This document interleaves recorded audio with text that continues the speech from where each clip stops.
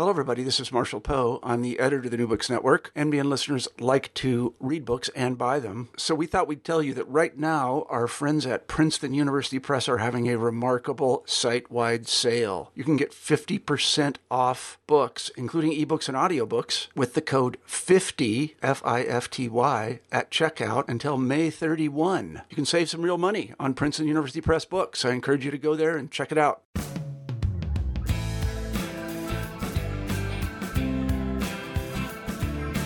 Welcome to New Books in American Studies, a channel of the New Books Network. I'm your host, Michael Amico, and today we're joined by Madison Moore, author of the new book, Fabulous, The Rise of the Beautiful Eccentric. The book is published by Yale University Press. As Madison makes clear at the beginning of his book, it's not a history of the idea of fabulousness or any kind of set understanding and display of the fabulous, because the fabulous is, by definition, ephemeral, able to appear in any place at any time by anybody, and always on the move. Of course, there are specific communities of people who embrace fabulousness and other communities that actively police it. But the primary sites where it is most highly valued and expressed are physical spaces, including the site of the body itself. And so Madison offers a chapter on how to work a look, as well as one on the club scene, particularly the line to get into the club, and another chapter on the catwalk. Most important is Madison's firsthand involvement in these sites of fabulousness. He is a participant and organizer in and of the worlds that he then not merely, quote, explains, but actively demonstrates in his scholarship and life. This gives the book and his work more broadly real ethical stakes. Madison Moore is a DJ, cultural critic, and assistant professor of gender, sexuality, and women's studies. He's also creative director and resident DJ at Opulence, an art collective and queer techno party. And he has home bases in New York, London, and Berlin. Madison, welcome to the show. Hi. Now, I have to say that Madison and I both received PhDs from the American Studies program at Yale University. So, Madison, tell us how this book, this project of fabulousness, emerged and diverged out of your time in that academic department. Where did this book come from? Well, first of all, thank you for having me on the show. I'm so excited to be in this exchange and talk about the ideas around the book. It's interesting that I've just had my 36th birthday, and so I would say that I've been writing this book for 36 years, and that sort of when the kind of background that informs the book really is my upbringing by, growing up in Ferguson, Missouri, in a solidly working class family where we didn't have much, but we always looked good, and where sort of style was a premium, and my grandmother wouldn't let us out of the house unless we were like presentable, which of course has a whole history, around like Black respectability politics and whatnot. So for me, these ideas about style and self-presentation and creating space on your own terms were brewing already when I was 5 and 10 and at church and, hanging out with my, at family barbecues or whatever and seeing how much joy the women in my family took and the people in my family took in kind of getting dressed up. So when I got to Yale, I knew that I was already interested in questions of fashion. And, I knew that Valerie Steele, who got her PhD in history at Yale, who was the chief curator of the museum at FIT in New York, I was like, okay, well, that's like, there's a lineage there, there's already people thinking about fashion in that space. So, I don't know. I think there's a lot of different pieces. I mean, when I was working with Joe Roach, who was really one of my early champions and who was really helped me shape the work. I remember we had a meeting in my early days in the program, and he said, What do you want to work on?" And I said, "Well, I don't really know." And so he said, "What do you like to do in your spare time?" And I said, well, I like shopping, reading fashion magazines, and going to clubs. And he said, well, why don't you study that? And I was like, those aren't real topics. What do you mean I can't study that stuff? That's not real, you know? And so in fact, like my whole kind of time at Yale was actually learning how to fuse the bodily knowledge that I already had, as I've said, you know, that I grew up thinking about these questions already, and then learning how to tie that to asking questions around that and tying that into other histories, you know, during my time kind of in the program. Right. It's a really roundabout answer, but yeah, there you go. Well, and it speaks to the power of finding the right advisor to show you, to say that your way is okay. Yeah. And your way is a way that is intertwined with practice. And so I want you to talk a little bit about what you call the theory of fabulousness as a practice. And the book references, you know, theorists that people may or may not know, but in the end, it doesn't really matter who you're referencing. It actually matters. Your experience itself is what matters, your own history. And so I'm wondering what that means, that your practice, your life of fabulousness or moments of it is the theory, is knowledge, tells us something. Well, you know, I think I think that for me, you know, it's a good question, because I remember being so frustrated when I was sort of in seminars, you know, and in school, and even till now, you know, writing, you know, articles for publication in journals, academic journals, where folks say, oh, your writing style is too journalistic, or it's too personal, or it's not sort of scholarly enough. And, you know, it's too fabulous. Oh, I wasn't going to say that. Thank you for saying it. But no, that there's something wrong, right, with being able to be a bit creative and being a bit, you know, bringing some sort of effervescence and kind of a bit of, personality to scholarly writing. I think that there's such a way that scholarly writing can often be really in the service of folks who have PhDs. And I knew that I wanted to write a book that would actually hopefully be read, that could sort of hopefully be taught and read in university spaces, but then also, more importantly for me, read by a general interest audience, by folks who haven't gone through sort of Ivy League institutions or any institutions, who can pick up the book and they can read the stories and resonate with them.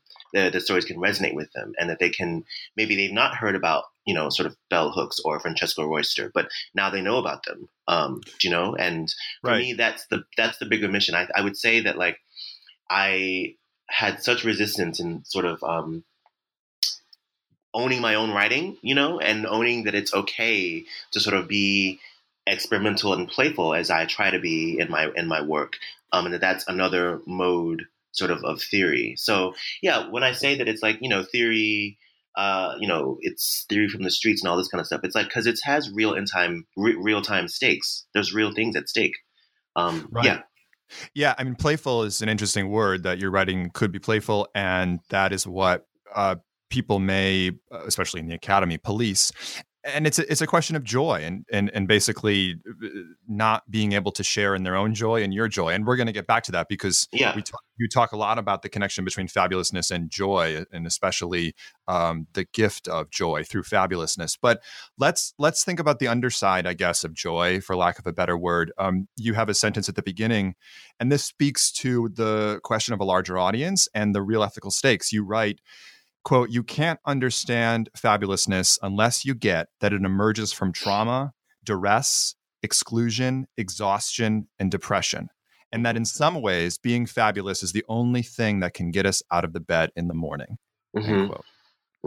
So, good morning to you in London. Yes, and I think that's a wonderful statement, because it's broad, but it's very clear. And as you say, it opens up onto any number of people identifying where they may find themselves in terms of the question of fabulousness. So, what does that mean, that it emerges from trauma? Yeah, you know, I think that for me, you know, this isn't the sort of first book that's about style and questions of glamour and spectacle, but what I realized when I was kind of doing my kind of work and research is that so many of the books are focusing on the one hand on Hollywood and on celebrities and by extension white people, white women especially, and it was frustrating to me that there was almost at least in what I could find, not very much conversation around style politics or self-presentation in a kind of glamorous way, and also thinking about race and queerness and gender and all these things.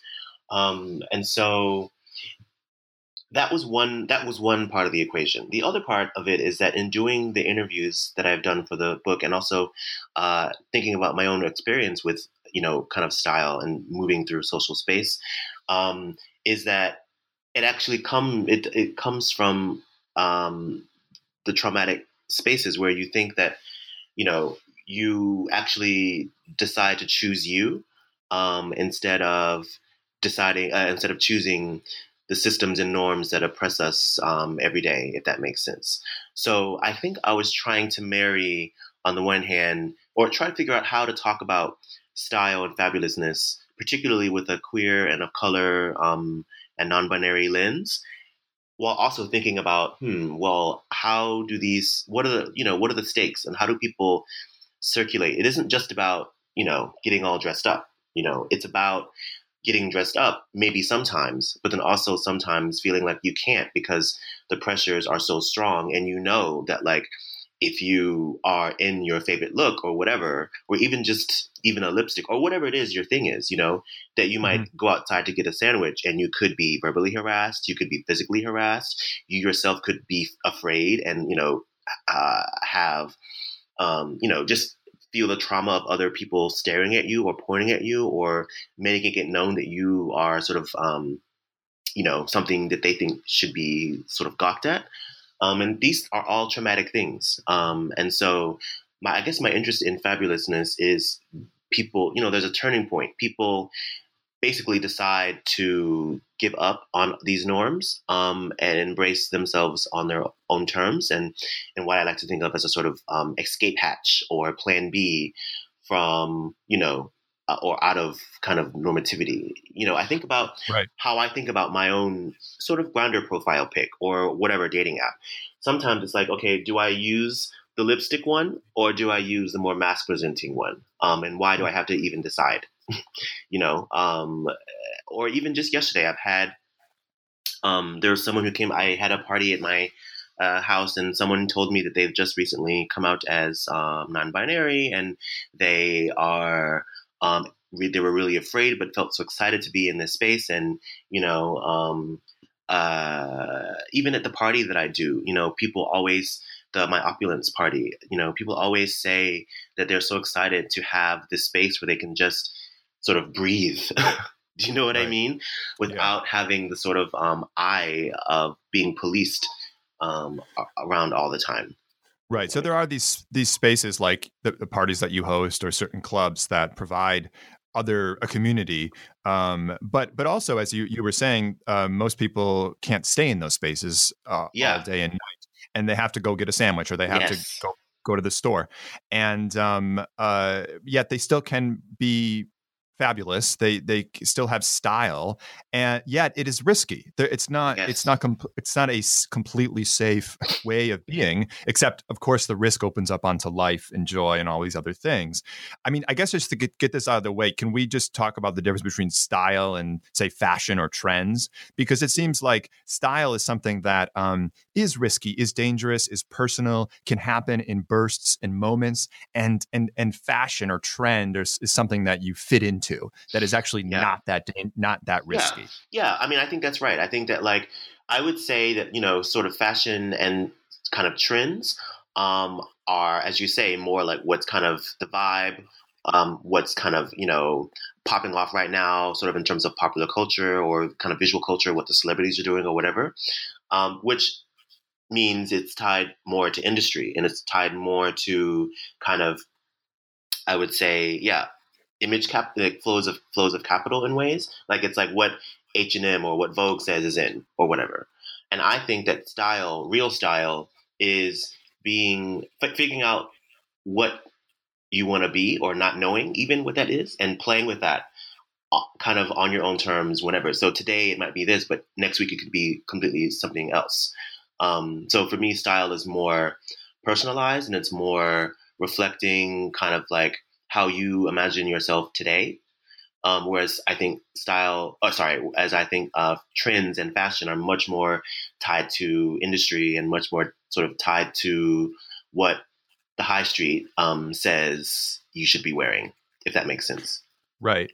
And style is an invitation for others to play, I would argue, right? I mean, it's immediately social. And although it invites easily denigration or even violence, it also invites play. I mean, it's a call and response, I think. You know, I mean, there have been so many times where I've been like, oh my God, girl, you look cute with that lipstick. Let me put on some lipstick like that, you know, or whatever, you know, or like, in fact, it's in hanging out with a sort of crew of, you know, queer POC in London over the years that I have been like, oh, I kind of like lipstick. Let me see how this works for me. And so now I've been wearing like this sort of blue lipstick. And it's because, again, as you say, and as it is, style is social and it's a call and response. So, and it might be that, you know, you might see someone on the tube and you really like their haircut and maybe challenges you to think about how you want to be, you know, or pushes you to think, well, I can't really, you know, so a key example is I've got these shoes. I think they're photographed in the book. They're these black and white spiked shoes with like a heelless kind of wedge, and they look very space age, very alien. They're very sickening. But every time people see them, they're like, "Oh, I could never wear those. I could never wear them." And it's like, well, why not? Who says you couldn't wear them? And yesterday at this party that I was speaking of, you know, I had all my heels downstairs, and everyone was sort of trying them on and kind of, you know, feeling themselves in them. And I actually ended up giving away one of my pair to someone who I felt really needed it and really needed them to sort of like, help them kind of come into who they would like to be. Do you know what I mean? Right. I mean, that's just back to the point about fabulousness as a gift. Literally, you gave that which someone felt joy in wearing or in being with. You actualized that and said, you can take it. It's yours. Yeah. The fabulousness as much as the shoe. Yeah. Yes. It's an all-in-one package, darling. No, but it was just such a moment of joy for me to see this person in the shoes and how much they were like coming into themselves, and like they just like it was a cute look, you know. And what I'm learning in how the book is sort of circulating, especially on social media, is, you know, people have been sending me beautiful selfies of themselves getting the book in the mail, or like putting on a look and then posing with the book, you know, and these are people that I don't know, you know, they're just people on Instagram who tag me, and I end up seeing the post, you know what I mean? And so for me, wonderful. This is like so important that it's like circulating precisely that way, you know, that it's like hopefully will be instructional in, you know, queer studies courses and, you know, courses around kind of race and intersectionality and kind of pop culture, but also even more that like the girls are getting the book and they're feeling it, you know, it's like really speaking to them and helping them kind of reimagine how they want to circulate. Right. And I think that it makes me think that those who denigrate or people who don't fit in, whose fabulousness is experienced as an affront to others, that the joke is ultimately on those people because it's a sign that they've lost something about themselves. And, you know, that's a feeling of joy. That's a feeling of happiness, that they can't actually partake in not just someone else's happiness, but their own. Mm-hmm. And I think that applies to not just marginalized people, but all sorts of people who feel like they already fit into normative standards, that they are losing out as well.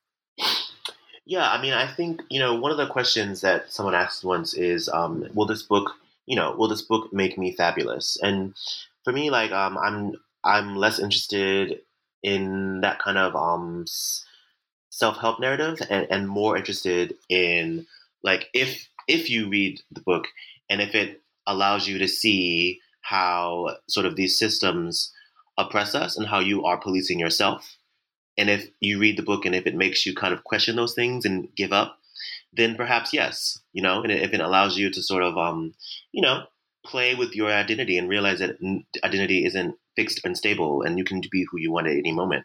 Understanding the risks of that as well, but choosing that kind of uncertain path rather than making yourself fit into this box that wasn't even constructed for you with you in mind in the first place. Right. And that it doesn't have to be a lifelong decision, that being fabulous can happen at any moment.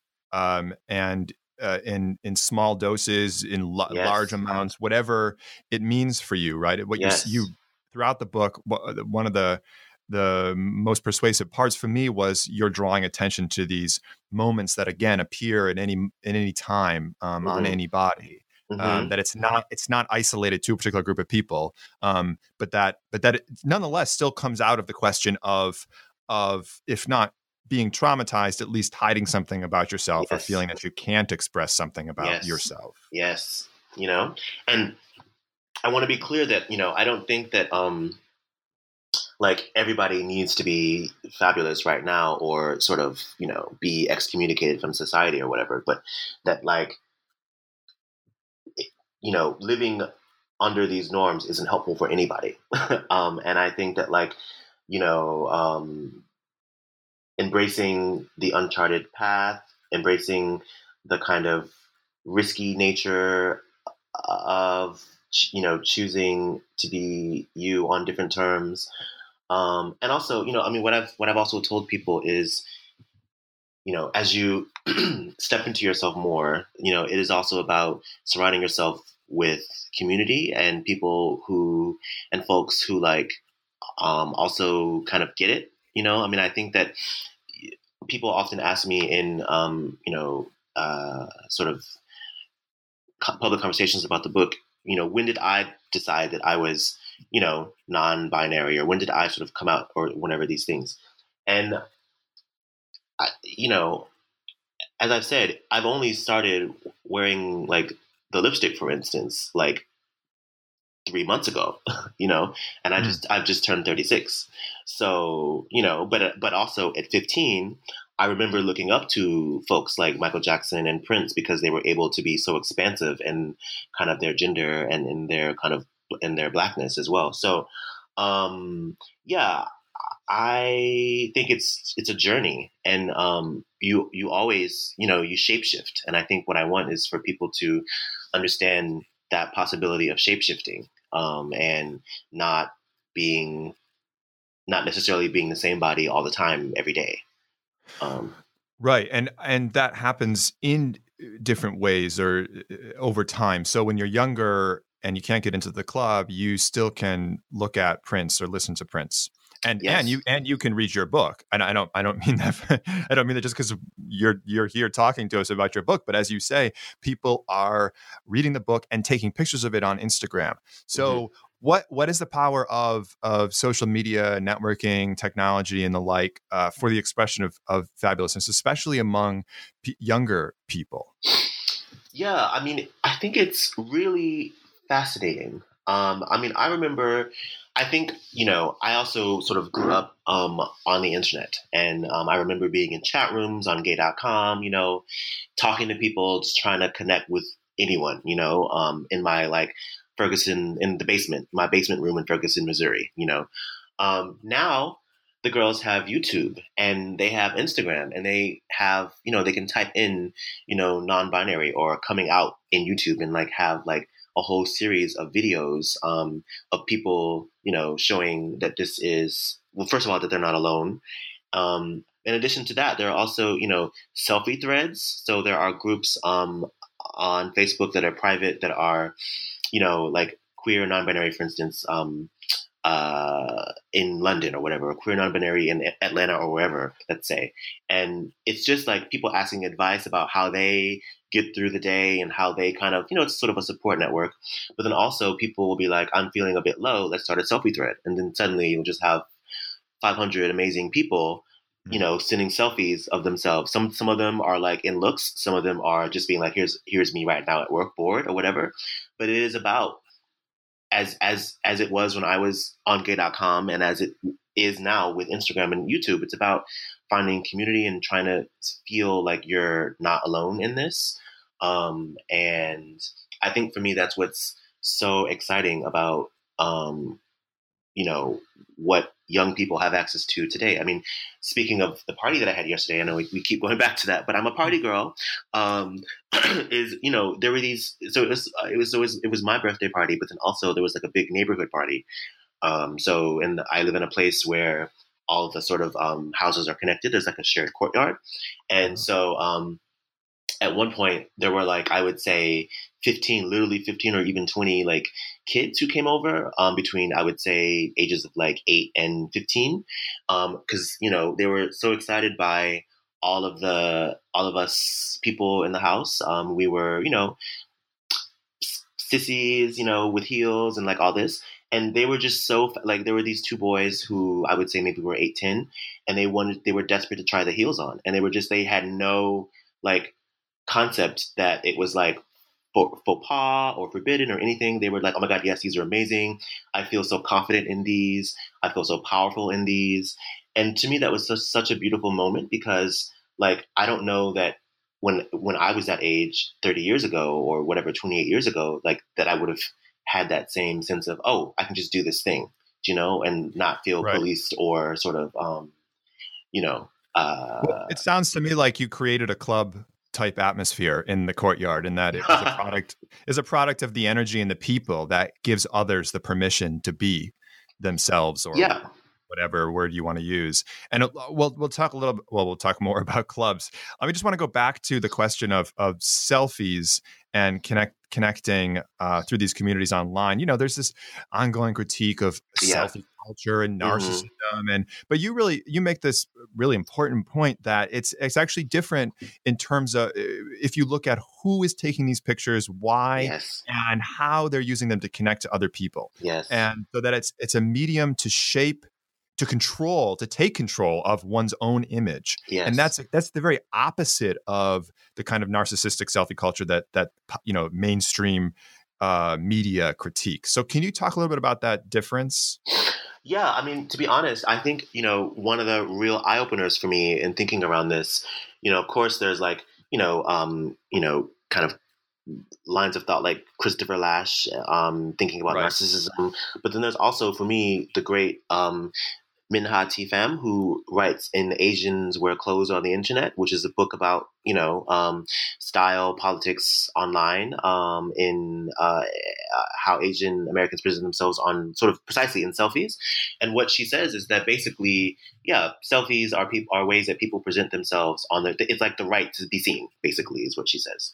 And so for me, that was so powerful in thinking about fabulousness and sort of how these selfies circulate in these spaces, because it's like I have the right to be.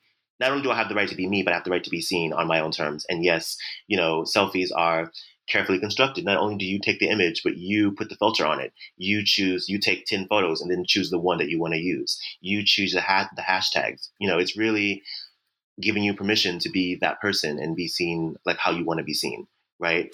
I don't want to give too much value to sort of because at the end of the day, having 100,000 followers or 10 million followers or whatever doesn't, pay the rent or pay the bills, and it also becomes a little bit of a sort of digital zoo, as Alok Vaid-Menon talks about. But I think that any technology can be used for good and evil, and I think that when thinking about sort of selfie culture and kind of the online bits, there's both, right? So it's sort of both, and it's right. It's it can be used as a digital zoo, but then it can also be used as a space for presenting yourself on your own terms and kind of trying to find community and outreach. Like without social media, how would people reach out to me as instantly as they have been now since the book come out? Do you know what I mean? Like that's for me one clear example. People have decided to send me selfies of the book, and that's a way of also creating a connection.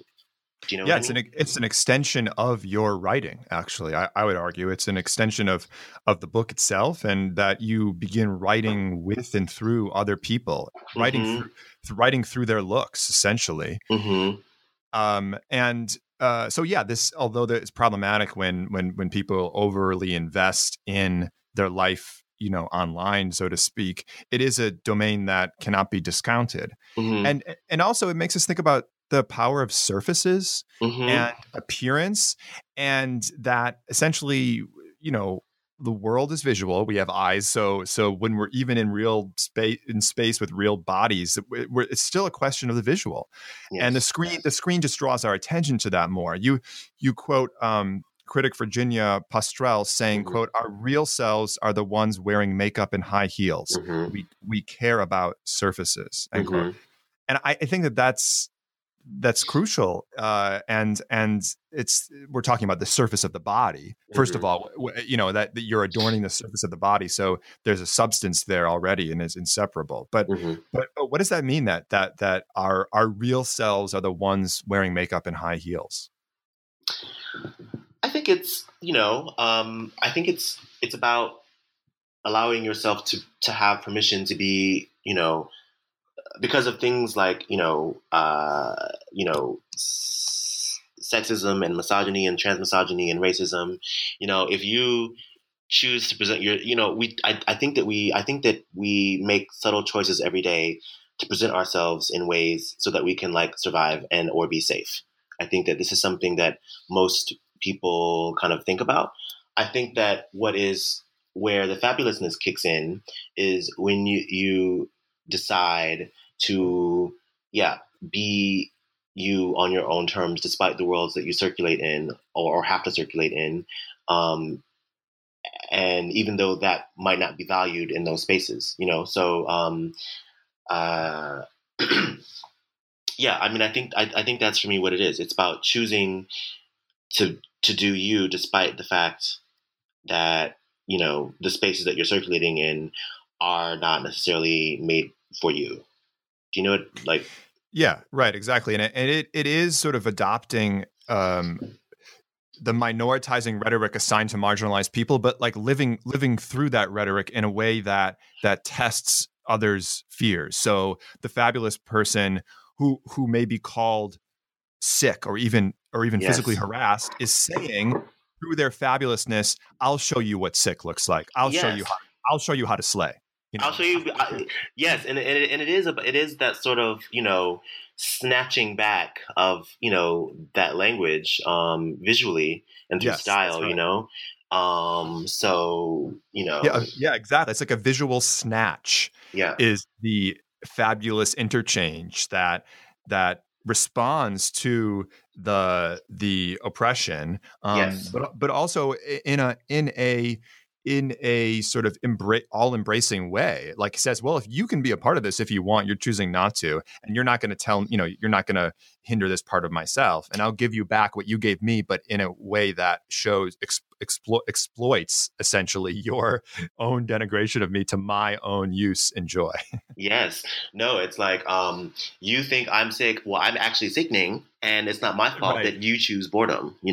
Exactly. Yeah. And so like that's for me, like that's what I would love for folks to the place that I would like for people love for people to get to. I can't tell you, yeah, how many times I have had to police, over. I do it less now, but it also even the fact that like even that I'm hyper aware of these systems and how they work, that even I still feel policed to kind of conform is like annoying and is the kind of thing that I would like to burst through.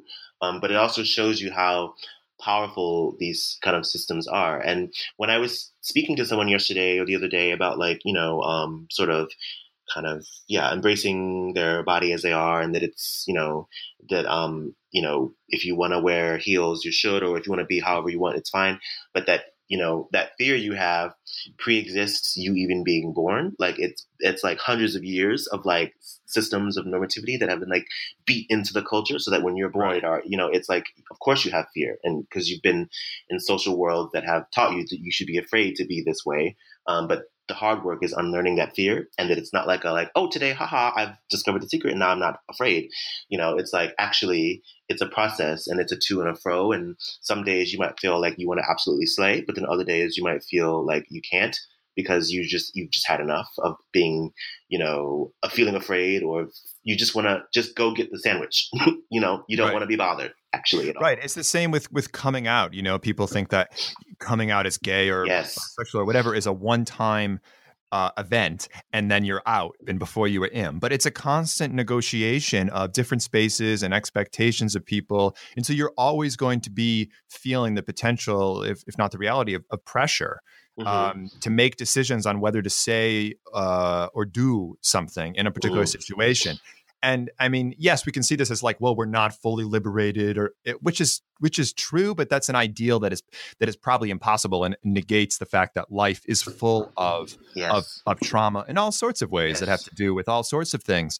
And so to be aware, though, that some days you don't have the energy for a certain kind of expression, or even that in some moments you feel like you're closeted or can't be fabulous, that to be aware of that is what's actually necessary in order to then be fabulous at some other time.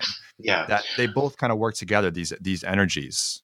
And I think it's also important to sort of say that, I think that when people do fabulousness, it's often not even, it's not even or ever for other people. It's for you. So sometimes what I have issue, with is when people are like, oh my God, yes, you look amazing, yeah, whatever. And it's like, sometimes I don't need to be acknowledged, or it's like I do this, or we do this, or people do this because it's how we feel, and it's how we want to be. It's not about like always about being sort of the capturable moment for your camera phone. Do you know what I mean? Or yeah, right. Yeah, there's an extra burden on people who are more visually fabulous to carry the weight of for others. Yes. They stand in as that special person who can be special and that we can celebrate as special. And also, this is extra burden. And also to be entertainment, really, it's about your sort of like entertainment. So, oh my God, yes, like, yes, queen now. And it's like, okay, calm down. But yeah, I think that it's, there's a lot of layers to it. Yeah, and in some ways, that like seeing someone as the special token expression of fabulousness just kind of reinforces the norms, right? It just sort of keeps the difference in place, this us versus them. Where you talk about how you say that fabulousness is the power to abstract norms, so you play with the word sick, you play with the word slay, and this is verbal, this is visual, this is auditory, and to abstract norms, it's not to show things are not so clear cut as our conceptual understandings might make them out to be, but to abstract norms, to me, sort of resonates with the world of art, actually, and what art does. So and you have many examples and interviews with people in the book who are also in the contemporary art world, vocalists, performers, designers. So how do you find the connection between, in this moment in time across the world, really, how fabulousness and beautiful eccentricity ties in with the art world and in the contemporary art scene, and where do they come together, and what do they do for each other, if not this being the same thing? Well, I think that this is super, layered and complex. Firstly, because when you look at kind of queer art and performance, a lot of it emerges not necessarily in and even art, and even pieces are not necessarily meant or destined for like the kind of imperial contemporary art gallery space, but rather emerge in nightclubs and in bars and pubs and really venues and spaces that are at the fringes, and that's because oftentimes these cultural institutions, these art institutions, don't know or have language for making sense of the work that's happening on the fringes. Right. And so, artists are forced to kind of find and even thrive in, finding spaces elsewhere. So I think that what you're seeing a lot of at the moment in terms of the art world is museums, major museums and spaces that are drawing on kind of trends of queer nightlife and like bringing these bodies and spaces and communities and collectives into their spaces in a lot of ways to make them seem relevant again. And so, for instance, last year there was an exhibition at Tate Britain. It was queer British art from like 1867 to I think 1967 or 4 or something like this. And the exhibition was, a history of homosexuality in the UK, basically. But what they didn't really do is include works by women and people of color, especially. So as a way around that, they programmed a whole series of kind of events around nightlife and kind of queer collectives in London, queer color collectives in London that are creating space and art in nightlife. They basically parachuted them into the Tate Britain to kind of, fill the gaps that they had curatorially in the show. So I think that, like, on the one hand, for me, like, everything that's interesting pop culture wise or aesthetically is happening in nightclubs or these venues at the fringes, these pop-up theater spaces, these fringe, like a friend of mine has basically a sort of loft or sort of apartment that he uses to stage art events and like queer fringe performance. It's things like this that where people go to create community that then kind of eventually find their way into the mainstream kind of art spaces. And I say this just to say that it's happening. I think it's a tricky topic. Yeah. But I say it just to say that it's definitely happening. I prefer like queer art and performance sort of that's still on the fringes. Right.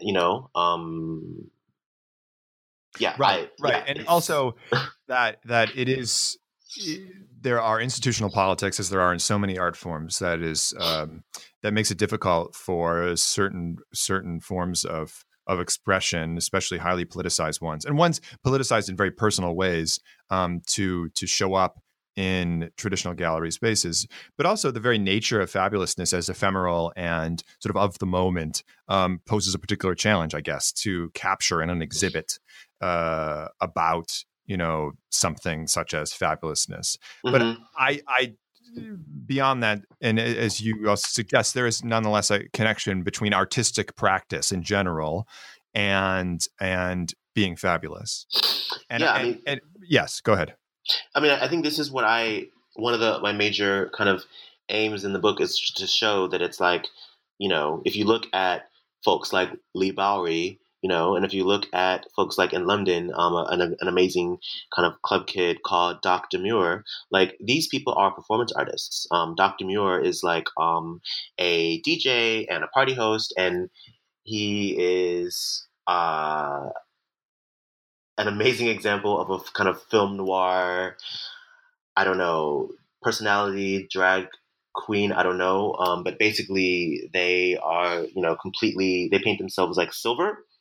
So I don't think I've ever, but silver and even oftentimes like white, like white. And it's, I think that's like, for me, that Dr. Demure is like a prime example of like, the kind of aesthetic genius that goes into creating yourself or to creating a look and to constantly imagine something new every day or whenever you want to do it, and I think that's what I was also trying to do in the book is really think about fabulousness, not as something that is, not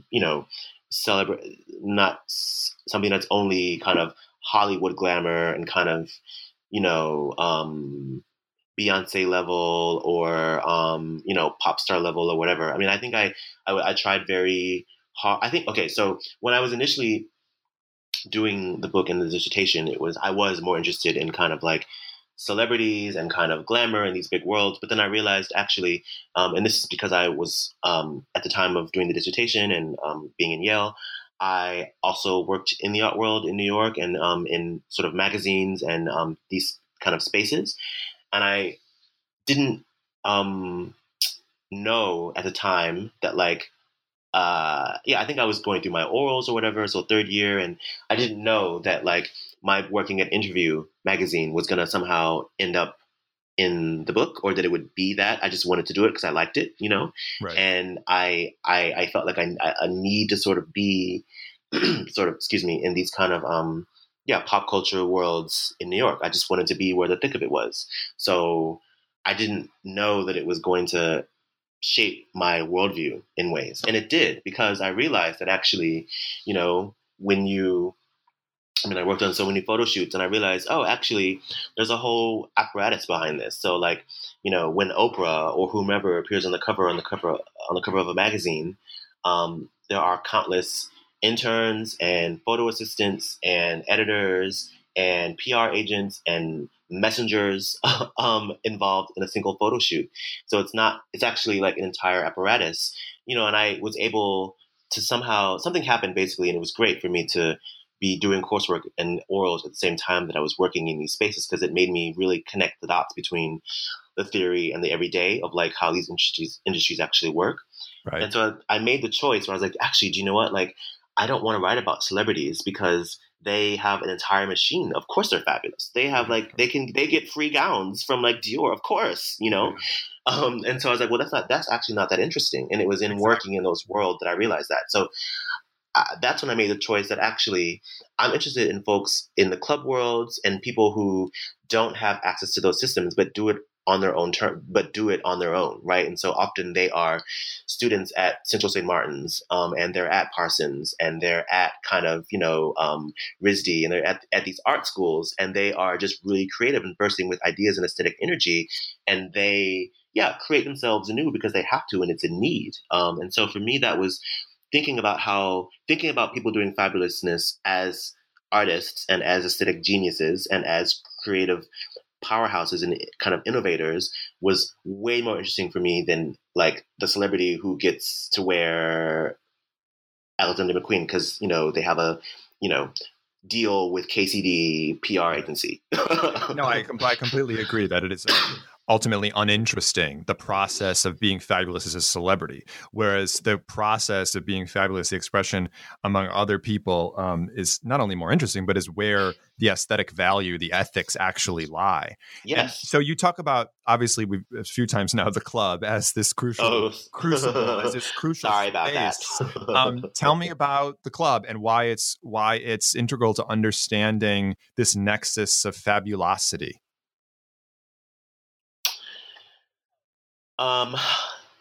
So this is a huge one for me. I don't know where to start. For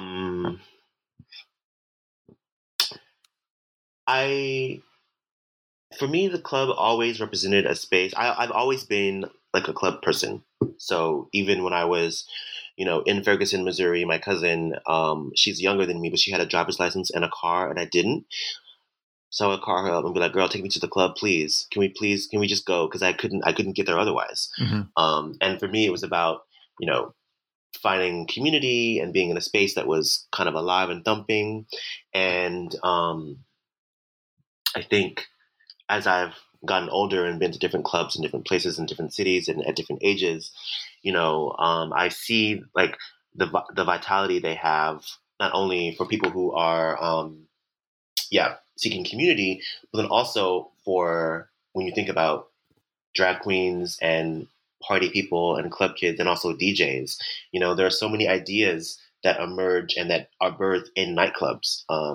Whether it's, say you're at a bar and you're a graphic design student at St. Martin's or Parsons, and you end up talking to someone who has a cool project they're working on or they want to work on, and somehow you end up working together, on a thing. So basically seeing the clubs less as, or also as spaces of entertainment and fun and kind of hedonism, but also as a space that is an incubator for ideas and that generate other possibilities, not only in terms of the art itself, but even in you, like there's so many people that I know who, including myself, who sort of embraced DJing and became DJs because they were like going to clubs, or yeah. So I think this is a huge one for me. But basically, I think that clubs are spaces of queer world making, and they're spaces of community, and they're spaces of kind of music and electricity. And I'm skeptical of terms like safe space, but I think that they allow at least a portal to another dimension, at least temporarily, for a couple of hours, or if you're in Berlin, up to 56 hours, that you can sort of play and have a bit of a break from the everyday and a little bit of a break from the norms that are oppressing you, and whatever your social situation is. Right. So I'm just thinking, what is it about the club that allows for these ideas to be generated and shared? And you saying it's the playfulness, it's the letting go, and it's just being around people who want to be sharing themselves with others. Yeah, I think it's you wanting to share, but also, I mean, you go out. I mean, you're in a good mood, right? I think. Okay, right. So, yeah, it's the joy, it's the pleasure, it's the joy. Yeah, you're with your friends, and you're there to. I don't think. Yeah, I mean, okay, I don't want to be monolithic. I think people maybe go out and maybe they're not in a great mood, but I think in general, if you go out, like maybe you're in a good mood, and so you're more open to possibilities and connecting with people in ways that you wouldn't, or that maybe seem faux pas on a day-to-day basis, like 9 to 5 or whatever. Do you know? Right. But now we have to talk about the question of getting into the club, because you spend many pages. Well, actually, you frame the chapter on the club in terms of standing in line waiting. And I must say, it was a little bit anxiety producing for me, and maybe for others. Like, would I get in? And now you actually turn that question on its head and say, well, getting in is not a question of exclusion based on like a decided status beforehand. It's not the minoritizing logic that brings people that people go to the club to escape. It's actually what you call curation, that the club is curating the experience. But still, it seems to me that there is a question of and real anxiety about whether you would get in or not. So what is the place of the line and standing in line and being chosen by the door person or not? Yeah, I mean, I think that there are a couple of things at stake here. Of course, door policies are exclusionary, and they're going to. I mean, it's people get in or they don't, and that is a discriminatory practice just on its own. So acknowledging that, and also acknowledging that, it is generally used. Door policies are generally used to police or protect whiteness. So to keep, Black, brown bodies out. There are so many clubs and parties in, I think you see less of this sort of in the UK, but definitely like I've seen in spaces in the US where they might have a line out, like a thing outside that says, no backward hats, no tank tops, no whatever, basically like no Black people is what they're saying. And this sort of very coded language that's, kind of around style, or like fashion items. So yeah, I would say that my interest in door policies came. I was writing about Studio 54 because I was very interested in just the kind of hype machine around it, and not necessarily. How do I say this? Yeah, basically, yeah. I guess the question for me was, why are people so desperate to get into this space? And so what I try to do in that chapter is really think about the line as like something that Studio 54, didn't invent. They didn't invent sort of the velvet rope, and they didn't invent the kind of tight door policy where people are excluded or not allowed entry based on arbitrary kind of factors. This was already happening, in the Harlem Renaissance. It was already happening in different club spaces throughout time, which I found fascinating. And so for me, I think the interest was like, okay, what is it about human nature, about like that we want to be in spaces where it's hard to get in? And I think I tried to look at that. So when I discovered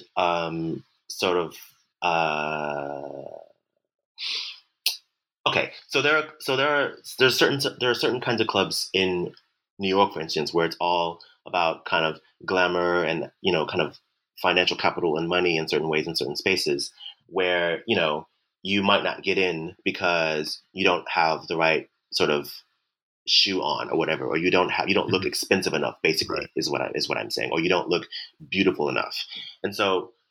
When I got to Berlin and I discovered that actually most clubs prefer people who seem more alternative, like that for me was really interesting because I didn't know that before, and I didn't. It was unusual to me basically to see like basically the people be who would be kind of having express entry to clubs in New York City, for instance, are precisely those who are turned away in Berlin Right. clubs, which I found fascinating. um, and so, yeah, I think for me, like it is when you think about the kind of yeah uh, policies that privilege people who are more alternative or more maybe marginalized or more less or less mainstream. For me, that is really about giving space to I don't know. It's about like saying no to the mainstream. Right. No, it's a smart distinction. It's hard to sort of show and demonstrate, but I think you do it very well in the chapter. At least you communicate that there are differences in exclusionary practices, and obviously someone could say, well, letting in the people who wouldn't get let in another club, that's reverse racism. But of course, anyone who says accuse you of reverse well, racism, it's not a thing. right? Well, that's yeah. Exactly, but also it's just to say that they're not able to tap into something about themselves that others are. I mean, it seems to me to be they're just complaining about themselves and that there is something to be said about people who, though it's risky, and who are able to be fabulous. Yeah, I mean, I think there's something. It's like I don't. We all have the potential, and that's what I'm saying. We all have the potential, so it's not like it's really exclusionary. But are you able to go there? Are you able to get there? Are you able to wear that spiky shoe? Yeah, I mean, I think that it's. I think that like social spaces. I mean, I use the term. That these spaces are kind of curated and sculpted a certain way, and it's like basically once you get inside, you are like participating in. On the one hand, I mean, it's also branding, of course, so you're also like participating in the kind of fantasy that the particular club wants to convey and have of itself. So door policies also are technologies that facilitate that. But I think, often, in London, let's say, for instance, like door policy is not really a thing. So, and I'm not sure if it's like a legal thing, if you're not allowed to do it. Even kind of in New York club history, it was people sued 54 because of its door policy, saying that it was exclusionary, basically. But there have been times when I've kind of been to parties here where I'm like, I just wish there were more of this kind of person, or I wish that it was more like this. Right. And, that's about yearning for community and people who are more like-minded. So, yeah, I don't know. Maybe it's controversial, but I do think that it is about curating that space, Yeah, it's inescapably controversial, but that's not necessarily a bad thing. And being around people who are like you is a question of the visual. It's a question of curating the visual. Also it just points up the fact that normativity, or people who conform to the norms, they're wearing a costume just as much as anybody else, except their costume is completely uninteresting. Their charade is failing. That's the point. Yes. Yeah, I mean, I'm glad you say that, right? Because that's, for me also, I was, the example that I was thinking in my head just now is like, one of my worst nightmares would be to be like in a, right, like a pub with like, a bunch of really bro-y, guys. Like, to me, that sounds, I exclude myself from that situation, because I don't want to be there. But for them, that's what they want, and that's great. I prefer to be in like other kind of spaces. And I think it's important to talk about, when you think about door policy, that people like when you choose where to go at night, you're already pre-selecting yourself also. at that point, because you're like, oh, well, I don't go to heaven because heaven is like this. I don't go to that club because this club is like that. So you're already right. The pre-selecting yourself before you get there. Discrimination happens all the time, and that's just how we get through the day. In the choices that we make. So we only have a minute left, but I just wanted to ask you where you were going next. What's your next project, or what are you thinking about? Well, on this topic, the next book is called How to Go Clubbing, and it's a book about precisely about club culture. It is going to be out on Yale Press, and I'm also working on a performance, an immersive performance lecture that's also about club culture. That's great. So for me, I see the projects as united. So on the one hand, the book, the study about club culture and the value of pleasure and not being afraid of pleasure. And then kind of this immersive lecture that's about kind of club culture that draws on sound and image and DJing and that's the piece. Yeah, that's wonderful. I mean, to extend it to even lecturing or quote unquote lecturing or communicating about the book, that the lecturing and communication, it can be as performative as anything, and should be really an extension of the book. Mm-hmm.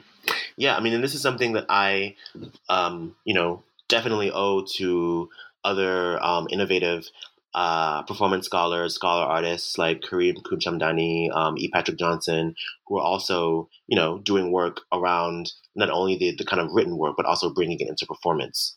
And now you're part of that group. So we want to thank Madison Moore for joining us today on this episode of New Books in American Studies, a channel of the New Books Network. The book is called Fabulous, The Rise of the Beautiful Eccentric, and it's out now from Yale University Press. Madison, thank you very much. Thank you for having me. It's been great.